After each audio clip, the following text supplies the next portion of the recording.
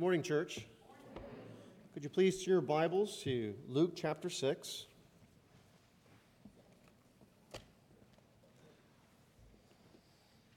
We'll be examining verses 12 to 23.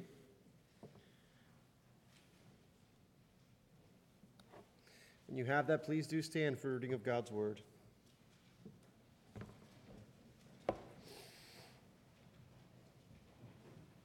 Hear ye the word of the Lord this morning. In these days he went out to the mountain to pray. All night he continued in prayer to God. And when day came, he called his disciples and chose from them 12, whom he named apostles: Simon, whom he named Peter, Andrew his brother, and James and John and Philip and Bartholomew, Matthew and Thomas, and James the son of Alphaeus, and Simon who was called the Zealot, and Judas the son of James, and Judas Iscariot, who became a traitor. And he came down with them and stood on a level place with a great crowd of his disciples and a great multitude of people from all Judea and Jerusalem and the seacoast of Tyre and Sidon, who came to hear him and to be healed of their diseases. And those who were troubled with unclean spirits were cured. And all the crowd sought to touch him, for power came out of him and healed them all. And he lifted up his eyes on his disciples and said, "Blessed are you who are poor, for yours is the kingdom of God.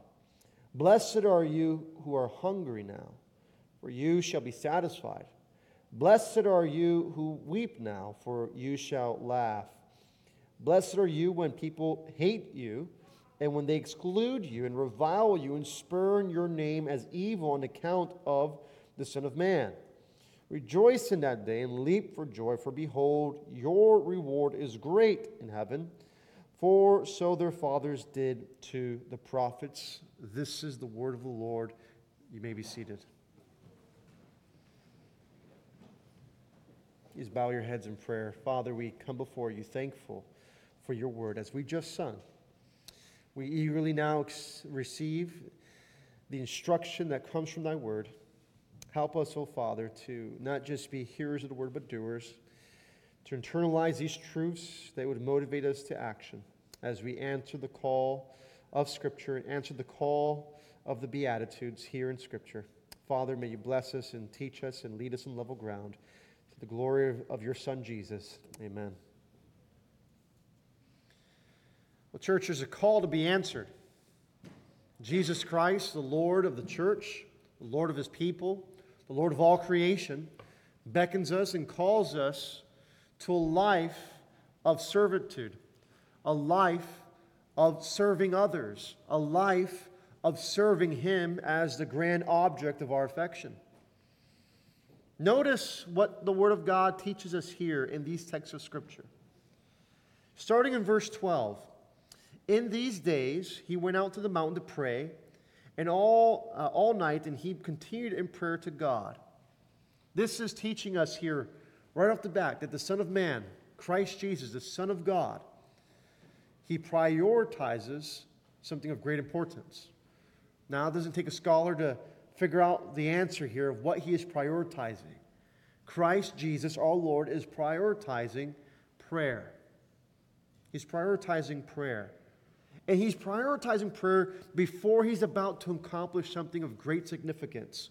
He's about to call the 12 apostles. He's about to appoint them, anoint them, send them out. And before he chooses these 12, he devotes himself to prayer. Now you may be asking, or you may be thinking to yourself, well, that's not unlike Jesus. Jesus often, as in Scripture, secludes himself and goes to a place so that he can pray. But I don't want this to be lost on us. I think there is something of great significance here. There's a treasure here that we so often overlook. As Pastor Conley was reading the text in Exodus this morning and talks about the holy and the mundane, we often treat things that we do often as mundane. And I'm afraid that we have begun to treat prayer as such a thing. that we go to prayer so often in our service, maybe in our life when we wake in and when we eat and when we sleep, we pray. And so it becomes kind of a rhythm. It becomes something that we kind of just do. And because of that, we may confuse prayer with something that is mundane, not sacred, that is just out there. But I would submit to you today that prayer is sacred. Prayer is powerful.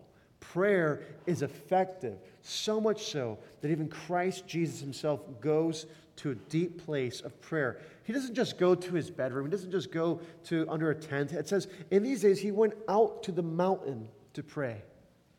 Why the mountain?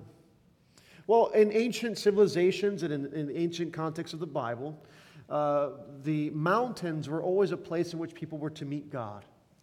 Even in ancient pagan religions, you have holy sites, Mount Olympus. You have all these mountaintops that were associated with God, with the heavens, because this is a place in which you can, while still being on earth, can even begin to touch the sky, begin to touch the heavens. And so there's an association in ancient civilizations with high mountain peaks and heaven and the divine. And Jesus treats mountaintops very similarly as he goes to mountain place, not because he's trying to get near to God, but because of the seclusion that mountaintop brings. When you're on top of the mountain, there's no McDonald's there. There's no Shell gas station. There's no one around you. It's just you and God. And that's why Jesus decides to seclude himself. He goes to the mountain to pray because that's the place in which he can find himself alone to be with his Father. He equates that mountaintop as a time of intimacy with God. How often are we seeking that mountain? How often is it that we are finding a place so that we can seclude, so that we can be alone with our Heavenly Father? That intimacy that Jesus is building, that he's demonstrating in this text, should not be lost in us. We should all be seekers of intimacy with our Heavenly Father.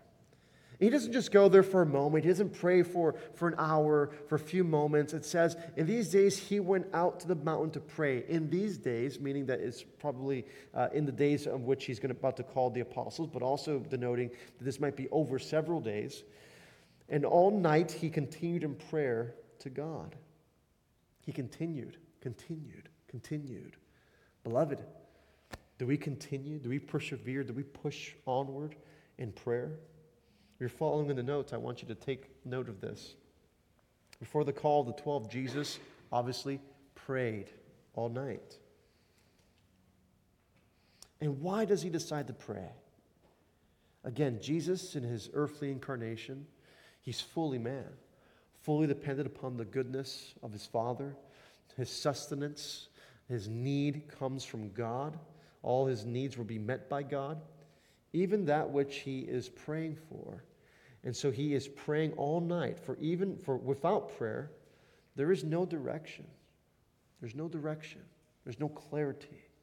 Jesus is demonstrating for us the model that we have to follow, having full dependence upon God. Christ, no doubt, is praying for direction. He's praying for clarity. He's praying for the strengthening of the apostles, for the ministry, for the work that lies ahead. He is praying for these things. And we so often in life need to find ourselves praying in times in which we are seeking direction. And it's in prayer that we find direction. It's in prayer that we orient ourselves around God's call. And this is why prayer is of such great importance. Not so much so because we move heaven on that mountaintop, but rather heaven moves us when we encounter the divine on that mountaintop. And that's the purpose of prayer. Not so that we can change the mind of God, but rather that the mind of God may change our mind and our hearts. And therefore we become aligned with heaven. That's the beauty, the power, the majesty of prayer. Is that in that prayer, in that devoted life, we find true direction for our lives. Jesus is no doubt seeking direction for his apostles, seeking direction for his disciples, so they may be strengthened. And we see this other times in Scripture, John 17, right before, and Matthew 26 as well. We see how Jesus prays fervently for his disciples. He loved his disciples. He demonstrates his love for them in how he prayed for them. In how he prayed for them, he demonstrates his love for his people. Church, how often do we pray for one another? How often are we praying for our pastors? How often are we praying for the needs of God's people to be met in our midst? This is one of the reasons, again, why we encourage you. Not because we're legalistic or because we want to fill the pews in the afternoon, but we encourage you fervently to be with us in the afternoons when we pray. And so that we can begin to build these spiritual muscles around prayer so that we can be more effective in our Christian walk. What's interesting here of note as well in verse 13. And when day came, he called his disciples and chose from them 12, whom he named apostles. Jesus prays all night. He goes to the mountaintop, and then he finds his people, his anointed ones, his disciples from whom he's about to choose 12, whom he then calls apostles. The term disciple means learner. We've learned that before. It means a pupil, someone who sits at the feet of the rabbi, someone who sits at the feet of the teacher. Apostle, however, is someone who is sent out, is a sent one. So not only is Jesus looking at his disciples, those who are learners, but he's looking from among the disciples, those whom he's going to particularly send out for a particular purpose at a particular time. He's looking for his foot soldiers. He's looking for those who will then answer the call. And it says in verse 14, among them were Simon, whom he named Peter, and Andrew, his brother, and James, and John, and Philip, and Bartholomew, and Matthew, and Thomas, and James, the son of Alphaeus, and Simon, who is called the Zealot, and Judas, the son of James, and Judas Iscariot, who became a traitor. Now, these are people who are of great significance in redemptive history. I was once at a conference, but it was a gathering of pastors, and one of the pastors, kind of hard-nosed guy who was very much almost like a biblicist. He's all about the Bible, and he was asking the question to kind of put some of the other pastors to shame. He's like, well, how many of you guys can name the 12 apostles? And so I'm looking around, I'm trying to count, and most other pastors are doing the same. They're trying to figure out, okay, and it dawned on me that, well, most of us probably don't know the name of the 12 apostles. The average Christian, no less, probably doesn't know the name of the 12 apostles. We don't even know the name of the 12 tribes of Israel. And that brings up an interesting point. These are people of great significance in biblical history. We often, especially in our Reform camp, we esteem certain men of history. John Owen, Jonathan Edwards, St. Augustine. There's so many men of history that we admire, that we put on a pedestal. But we often forget even the very heroes that are set forth in Holy Scripture. We have such a proclivity to forget what's before us in Scripture. You see, Jesus doesn't make that mistake. Jesus knows those who are his. He knows us all by name. He knows you intimately well. And he knows you in such a way that the Scripture assures us and promises that not one of his people will be lost. Not one will be forgotten. Not one will be disgraced. All those who belong to Christ shall be his. These apostles, these men of God, were chosen for such a sacred mission, for such a time as that, so that they could make known the purposes of God. Every single person that Jesus chose to be an apostle served a purpose. I want you to write this in the notes if you're following along. Every person that Jesus chose served a purpose. Even the last of the apostles, who many of us could probably name, because he's among the more famous ones. We usually get Peter, we usually get John, and we usually get Judas. Those are the ones that we normally can name out of the 12. Why? Because these are among the more prominent ones in the gospel narratives. And we can usually pick out Judas because of what he did. and he was known as the betrayer. Every person that Jesus chose served a purpose, even Judas, who became the traitor. Everyone serves a purpose. Everyone in God's church, everyone in God's economy, everyone who is made and fashioned in the image of God serves a purpose. And beloved, it is our conviction as those who hold to a reformed, not only reformed sociology, but a reformed perspective on creation. We know this, that every single person serves a purpose, whether it's for the demonstration of God's riches and mercy, or for the demonstration of his wrath. But everyone serves a purpose. I want you to turn to Romans chapter 9 for a moment. A verse that's familiar with most of us. But notice what it says in Romans chapter 9. I'm going to start in verse 21. Has the potter no right over the clay to make out of the same lump one vessel for honorable use, another for dishonorable use? What if God, desiring to show his wrath and to make known his power, has endured with much patience vessels of wrath prepared for destruction, in order to make known the riches of his glory for vessels of mercy, which he has prepared beforehand for glory? Everyone serves a purpose. And what is the grand purpose of the cosmos? What is the chief end of all things and for all beings? It is the glorification of God's holy name.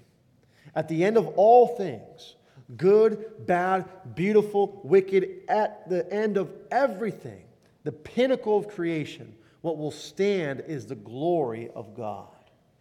That's the chief end, not only of man, but of all things, is God's eternal, unfading, immutable glory. Amen? That's the purpose of all things. And God, in choosing through Christ, in Christ, the 12 apostles, he is choosing them for a purpose. The purpose of his name being magnified among the nations as he chooses the 12 to then go through to the tribes of Israel and then eventually the nations of the world, was so that his name may be magnified and glorified not only among the Jews but also among the Gentiles, and also proclaimed to the powers and principalities on high, and eventually so that the whole cosmos may hear and with all unison be declared the glory of God forever. That's the purpose. That's the grand scheme of all things, is God's own glory. And therefore we too play a role in that, whether we are those whom he has chosen for honorable use or for dishonorable use. And can I tell you, in the micro level, all of us in times in our lives will face times of honorable use and dishonorable use. All of us. Why? Because we have all sinned and fallen short of the glory of God. Your life isn't perfect. Your walk isn't perfect. Your relationships are not perfect. Your finances are not perfect. You are not perfect. But it's in that imperfection that Christ's superiority and perfection shines through. And what God is looking for in his objects of mercy is not that we become perfect in every way, because that is not going to happen on this side of eternity, but rather that as we continue to walk in Christ, through our brokenness and through the vessels, because what's interesting in the analogy here in Romans 9 is that Paul's using the analogy of clay. He's using the analogy of pottery. God being the potter, we being the clay. I'm not sure if I've shared with you this analogy before, but I'll do so in hopes that it would edify you. Just as Paul is using the imagery of pottery and clay, so too I will. I will share with you a parable, a story. There was a potter who had fashioned out of two pieces of clay, made these vessels to hold water. One fell, and one was in perfect condition. Every morning, the potter would come to his garden and fill both of them with water. The one that fell began to leak. So much so that by the end of carrying both pieces of pottery to its designated spot, it no longer contained any water. One was used to pour water in the garden, and the other one, by the time it got there, had no water left to give, to offer. Now, the pottery began to ask itself, why does my master use me? I'm broken. I'm unfit. I cannot even contain the water. And the potter says this to his creation: you, my son, are still of great use. Because though you've fallen, though you're broken, you're still being used to water the flowers as I go through the field. Every one serves a purpose. Even if we're broken and destitute, God is still working in us that which is pleasing in His sight. To the end of all things, especially for the believer, is the glory of God. You will be used mightily, as the apostles were, as the disciples were, if you yield to His glory, yield to His power, yield to His calling, just as those who were called to be the 12 apostles by the Lord Jesus Christ. May you be of great use to the potter. May you use your life, as broken or as neatly put together as it is, for the glory of God. Because even in our mess, even in the messiness and brokenness of life, God can still and will be glorified. And He's often glorified most in the messiness of our lives. When we're broken, when we can't even hold ourselves together, when we can't even contain the water, because God always uses a broken life to magnify the greatness of His grace and to show His kindness and mercy, not while they continue to stay broken or sinful, but rather in the transformation of sinners to saints. Amen? And that's our story. That's the great story of redemption, that God, in the pursuit of His own glory, is with much patience dealing with sinners and turning them from sinners to saints for the glory of His own name. Even Judas served a purpose, as we were learning in Sunday school this morning, as Pastor Colin was going through the teaching on apostates. Even Judas serves a great purpose. He was the betrayer, the original Christian apostate, so to speak. And it was because of his fulfillment of biblical prophecy, the betraying of Christ for 30 pieces of silver, that our Savior was hung on a cross. He served the purpose, onto His own destruction, onto His own damnation, but certainly even onto the glory of God. This Jesus is of such great report in the times in which He was living in, that it says in verse 17 of Luke chapter 6, back in our main text, and He came down with them and stood on a level place. So He came down with His disciples, with His apostles, and with a great crowd of His disciples and a great multitude of people from all Judea and Jerusalem, the seacoast of Tyre and Sidon, who came to hear Him and to be healed of their diseases. Here we're now entering the phase of what's often called the Sermon on the Mount. And Luke's gospel gives us some interesting information and data points that we don't find in the other synoptic gospels. Matthew, we just see the temptation of Christ, and then you almost see immediately the call of the disciples, and then you have the Sermon on the Mount. But this is giving us some more data, some more information. Jesus was already becoming renowned, and His disciples came and gathered, and a great multitude from all of Judea, all of Jerusalem, the seacoast, Tyre and Sidon, came to hear Him to be healed of their diseases. And those who were troubled with unclean spirits were cured. They didn't just come to hear Jesus speak, as what many people just assume when they see the Sermon on the Mount in Matthew chapter 5, but rather they were looking for something. They were looking for healing. They were looking for deliverance from oppression. They were looking for Jesus to do the miraculous. And He then goes on to preach the most famous sermon ever preached. All the crowds were gathering around Him because they were seeking something from Jesus. And so much so that they would even just suffice just to touch Him. For the Scripture says, for power came out of Him and healed them all. If you're following the notes, the crowd sought to touch Jesus. For he was so filled with God's power that he healed the masses. In our pursuit as Christians for the glory of God, for the magnification of God's name, we look to Jesus as the answer. Jesus is the visible, bodily representation of God's glory. Hebrews chapter 1 puts it this way, that God in various times and manners spoke by various means through the prophets, but has spoken to us in these last days through his Son, who is himself the very radiance of his glory. Christ in his incarnation is the embodiment of the glory of God. And as Christ was ministering to the people, just a touch of his tunic, a touch of his flesh would unleash the very power and radiance of God's glory. Jesus is, again, the manifestation, the image of the invisible God. And so much so the crowds, again, understood just by touching him, just by being in the vicinity of this man, they could be healed. It's like if we come any closer to the sun, because it is a center of gravity in our solar system with so much power, so much mass, it attracts us, we move around it, all life is sustained by it. So then, how great is the gravity of God's holiness, of God's glory in the person of Jesus.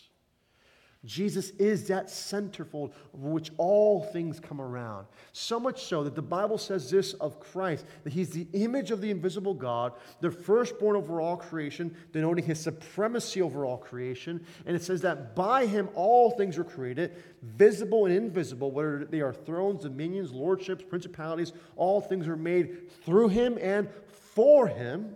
And he is before all things, and in him all things consist together.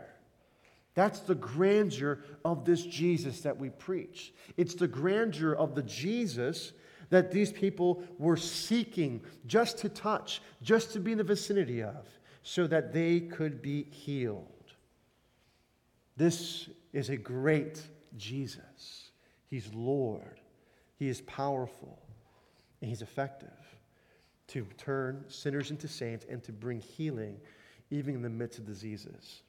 Again, they all came gathered around to be healed of their diseases, and those who were troubled of unclean spirits were cured. As people draw closer to Jesus, their spiritual infirmities begin to become healed. As we draw closer to the center of gravity of God's holiness, of God's glory in Jesus, things begin to happen in our lives. Draw close to him. Draw ever so close to him, so that you can be completely enveloped in his love and his grace and his power and his grandeur. Because all the crowds, again, sought to just touch him, for power came out of him and healed them all. Again, just the crowds, just if you're following the notes, the crowds sought to touch Jesus, for he was so filled with God's power that he healed the masses. And this then leads us into the greatest sermon ever preached. Jesus is so powerful, so incredible, that just proximity to him is able to heal sicknesses, heal diseases, and to cast out unclean spirits. And what does he begin to do now? He begins to deliver the word of God. It says in verse 20, he lifted up his eyes on his disciples and said, "Blessed are you who are rich."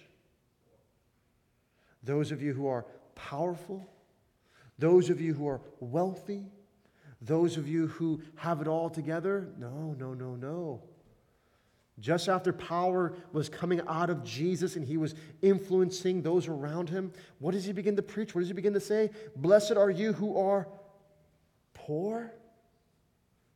Not what I was expecting.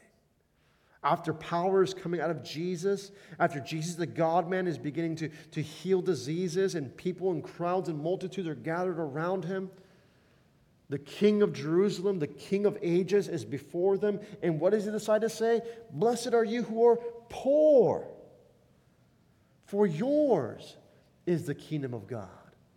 Now, you're used to this because you've read this before. You've grown up in church. You've heard this sermon preached 100 times. Blessed are the poor, for theirs is the kingdom of God. And so you're used to this. You're already conditioned. But let me tell you, this is revolutionary. Jesus is saying, not blessed are you who are powerful, who can take over the world through your might, through your military strategies, through your technology. He's saying, no, blessed are you who are poor, humble, lowly, who are lost, who are desperate. Yours is the kingdom of God. This is absolutely counter to what the world has seen in history. It is usually the powerful. It is usually the wealthy. It is usually those who've acquired great wealth, who are able to take over kingdoms and worlds. But in this case, in God's kingdom, in God's economy, it's the poor. It's the poor. So brother and sister, I don't know what your bank account looks like this morning, but if you're poor, you're in good company. You're in good company. But it's not just one's personal bank account that Jesus is alluding to here. He is talking about something that is even deeper than material poorness. He is saying, blessed are the poor. Write this down in notes. Blessed are the poor, meaning those who are aware of their spiritual poverty. One paraphrased Bible, I'm not a fan of paraphrased Bibles. You guys know this already. I take gripes even with the ESV sometimes with how they translate certain things. But one paraphrased Bible I think is helpful in this. It translates this phrase this way. Blessed are those who know they are spiritually poor. I think that's a helpful way of understanding this particular phrase and what Jesus is trying to get across here. Blessed are those who know they are spiritually poor, meaning that they have no object riches inherent in themselves, but that their poverty is a humility, knowing that all that they have, all that they can receive, comes from another one. Comes not from themselves, not from within, so much so that the world will tell you today that all the answers to your problems are within. And I would say no, all of the problems are within.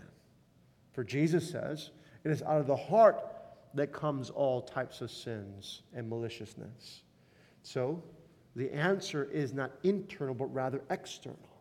Someone else's riches has to be inserted into the picture, which is what we see in 2 Corinthians when Paul says that it was through Christ's riches that we can be satisfied in our poverty. His riches, he became poor on our behalf so that through his poverty we might become the riches of God in Christ.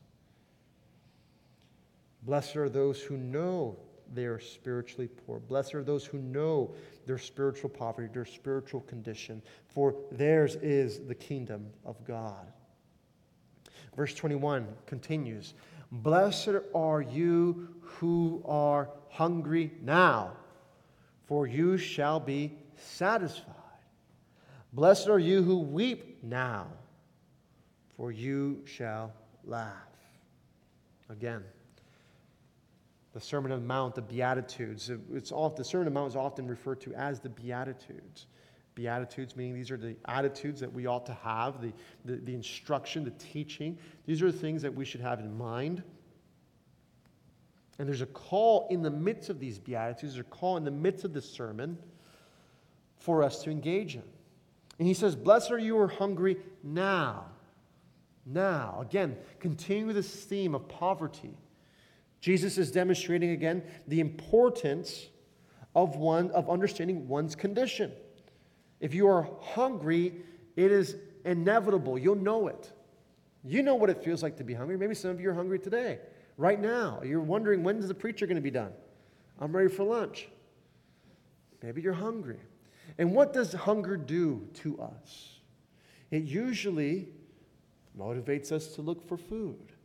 What is the type of hunger that Jesus is likely alluding to here? It's not just physical hunger. I grant that is an aspect of what he is talking about. He's clearly speaking to a class of people who are literally poor, who are often literally hungry. For what does he do later on in the Sermon on the Mount? Is that he feeds them. He feeds the multitudes later on as well. And so he understands that there is a physical component, but there's a spiritual component that should not be lost in us. If we are hungry, we seek food. If we know we are spiritually poor, that we are spiritually hungry, we look for the food of the Word of God. We look for nourishment in His Word. We look for the answers that we are looking for here in Scripture. Blessed are those who are hungry, for you shall be satisfied. Also denoting the fact that those who are suffering now in this world, whether it be just material, spiritual, usually all those things combined, will have blessings to look forward to in the future. So the Christian walk is not one of immediate gratification. The world is looking and sells immediate gratification. Just look at a McDonald's drive-thru. If it lasts more than 90 seconds, we're already on Yelp writing a bad review. We're looking for immediate gratification. If it takes too long, we lose our minds. Yet what Christ is calling us to, the call of Christ in the Beatitudes, is one of perseverance and patience. He's calling us to be different than the world. The world is impatient. The world cannot wait for things. We are called to persevere and wait for the blessings of God, because God's blessings are not always immediate. God's blessings are not always immediate. Sometimes Christians get confused because they say, well, if I'm doing this right, if I'm doing that right, why isn't He blessing me? Why am I still struggling? Why haven't I figured this out yet? And beloved, because you're not called to have it all figured out. You're called to be patient. You're called to wait on the Lord, and He shall be your stronghold. He will answer you at His time. So again, this theme here, this call in the Beatitudes, blessed are the poor, blessed are the hungry, blessed are those who weep. And it's pointing to this fact. Our hardships, our difficulties, our trials are never in vain. They're never in vain. God is always using our trials, our difficulty, our hunger, our poverty, our weeping to develop in us what the book of Romans calls an eternal weight of glory. It's developing something in us. It's calling us to something. There's a destiny that awaits us for those who persevere to the end. For those of us who answer the call of Christ in the Beatitudes here in the Sermon on the Mount. It's delaying satisfaction here, delaying satisfaction now for glory in the future. That's the call of the Beatitudes. Delaying and denying oneself for the eventual glory of God. And it's something that worth waiting for. It's something worth persevering through. That we wait upon God, and we wait and we answer the call now of suffering. We answer the call now of perseverance, so that later we can enjoy this eternal weight of glory that we have been called to. Because not only is God glorious, but He calls us into that glory through His Son Jesus. Isn't that marvelous? That God invites us into that glory. It goes on to say, in Luke chapter 6, verse 22. Blessed are you when people hate you, when they exclude you, revile you, and spurn your name as evil on account of the Son of Man. Again, you're conditioned to know this. You're conditioned. You've learned that this is what to expect from Jesus. But imagine if you're hearing this for the first time. Again, not something you'd probably be expecting. Instead, you'd probably want to hear something to the degree of, blessed are you when people love you. Because don't you feel blessed when people love you? Don't you feel blessed when people come around alongside you and comfort you? Don't you feel blessed when you have a community that stands with you? But Jesus is saying, blessed are you even when you don't have any of that. Not only when people don't love you, but rather when they hate you. Blessed are you when they hate you, and not only that, but they exclude you. To be excluded is not fun.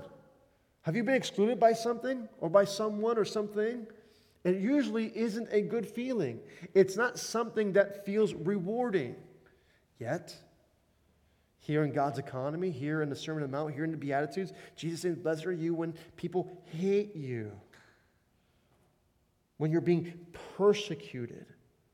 So I want you to write this in the notes. Blessed are the persecuted. The persecuted. Why? Because we will be hated on account of Jesus' name. He says this again. And they will revile you and spurn your name as evil on account of the Son of Man. Let me get eschatological with you for just a moment. Rarely in history have Christians been loved and approved.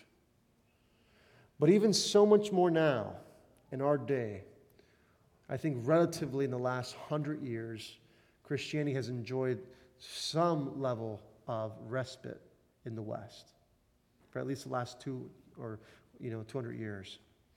And the sands of time are quickly fading in regard to our favor. Our favor is now quickly disappearing. And I say, it's about time. Why? Because blessed are you not when people love you, not when people celebrate you, not when the culture is following you, but rather when it's all against you. Because then a stark contrast can be made between that which is evil and that which is good, between that which is darkness and that which is light. And now, more than ever, we as Christians should not look for the approval of the world, but understand that the world will not love you if you truly follow Christ. You cannot compete for the world's affection and for Christ's affection. It's going to have to be one or the other. And blessed are you when people hate you, when they exclude you and revile you because you bear the name Christian. Because you bear that sacred name, they will hate you. They will persecute you. They will revile you. They will lie about you. They will exclude you. And what's our call to that? How should we respond? How should we act? Verse 22. Rejoice in that day and leap for joy. For behold, your reward is great in heaven. For so their fathers did to the prophets. What's our call? What's our disposition? Is it to mourn? Is it to cry? Is it to retreat? No, it is to rejoice, to leap for joy, in fact, so that we may know that our reward is great on that day when He comes to be glorified amongst His people. Our call to persecution, our call to Christian bigotry is joy. Because the one thing the world cannot and will not take from the Christian, they can take your house, they can take your job, they can take away your money, they can take away even your life, but the one thing they cannot steal is your joy. Amen? They can't take it. Because you know what? Kings and emperors have tried, leading Christians to their martyrdom. And how did Christians in times past respond? With joy. So much so that there was an emperor named Caligula. Maybe you've heard of this story. And Caligula led many Christians to martyrdom in Colosseums. And one time he observed that these Christians were heading to their martyrdom and they were singing. Now, they weren't singing in a tone like almost like what you might be thinking like a monastery where it's all very solemn and very monotone. Apparently, they were singing in such a way that it sounded like they were excited. It sounded like they were happy. And he could not understand why. And someone gives him this word and says, Caligula, haven't you heard? Death is dead. Death is dead. Death is dead. Why? Because the joy that we know that we have is rooted in the resurrection of Jesus Christ from the dead. Because Jesus lived a holy, perfect, blameless life, never sinned, never cursed God, even in the midst of his trials, even in the midst of his persecution, he endured suffering as one who was obedient, even an obedient son. And Jesus lived the life that we could not live. He died the death that we deserved on that cross next to two criminals. And on the third day, God did not leave his son disgraced to the grave, but instead he raised him from the dead, demonstrating that Christ had mastery over death itself. And God raised his son from the dead and seated him. He ascended on high and seated him at the right hand of majesty, where he now lives and intercedes for you and I. And it's because of the assurance of Jesus' finished work on the cross, the assurance of his resurrection from the dead, that we can have this joy even in the midst of poverty, even in the midst of hunger, even in the midst of weeping, and even in the midst of a people who hate us on account of his name. We can have joy because there's a reward of a resurrection from the dead. That's our reward, brothers and sisters. It's the resurrection. That is our eschatological hope. Not just that we simply die and go to heaven, but rather that the bodies in which we were persecuted in, the very bodies that endured poverty, the very bodies that endured shame, the very bodies that endured all these difficulties of life, will one day have its climax at the resurrection from the dead. That all things shall be redeemed, even these poor, lowly bodies. And all to the glory of God's fame. If you're following on the last part of the notes, if we hold fast to the call, this call of perseverance, this call to obey, this call of the Beatitudes, we can rejoice and leap for joy on the day of our reward, even the resurrection from the dead. May you know him, and may you know the power of his resurrection. And if you've not come to know this Jesus, if you've not come to know this joy, God calls you and beckons you today through the preaching of this word to repent and turn to Christ. Repent and trust in the Savior. And the Bible says, if thou shalt call on the name of the Lord, thou shalt be saved. For with the heart one believes, and with the mouth one declares, declaring us through faith righteous. So brothers and sisters, may we hold fast to the call, and may we again find our joy and our peace in the eventual hope of the resurrection from the dead. Because he was raised, we too will be raised, and because he lives, we too shall live also. Let's pray. Father, we are but weak, feeble sinners, and we look to you for sustenance, knowing that we are indeed poor, knowing that we have nothing innate in ourselves to offer. We have no riches to bear, we have no glory to share, but rather all good things come from thy bountiful hand. And we, as poor beggars and sinners, beg and petition your throne through the name of Jesus, the perfect one, the righteous one, that you would help us, Lord, in our poverty to become rich through Jesus, that we would receive the riches of your mercy, the riches of your kindness, the riches of your grace, and that you would lavish it on us in the beloved, in your Son Jesus. For all good things come from his wounded and crucified hands. Blessed indeed, Lord, are those who are poor. Blessed indeed, Lord, are those who hunger and weep. Even now, Lord, blessed are those who are in our midst, who are facing difficulty, knowing that one day they shall be comforted. Their consolation is near through the brotherhood of believers, and also through the consolation, the ministry of the Holy Spirit, and also through the eventual resurrection from the dead. Lord, thank you for this consolation that you've given us through your word, through the ministry of your Spirit, through the ministry of the word. Help us, Lord, even to endure great persecution, for the days are even now when we will be hated, even more so, and be called bigots on account of your name. Lord, may we leap for joy in times of trial, leap for joy in times of difficulty, knowing that you are at work. And Lord, help us to hold fast to the call, so that we too can rejoice and leap for joy on that great day of our reward. To the glory of the one true and triune God, Father, Son, and Spirit, we pray these things in Jesus' name. Amen.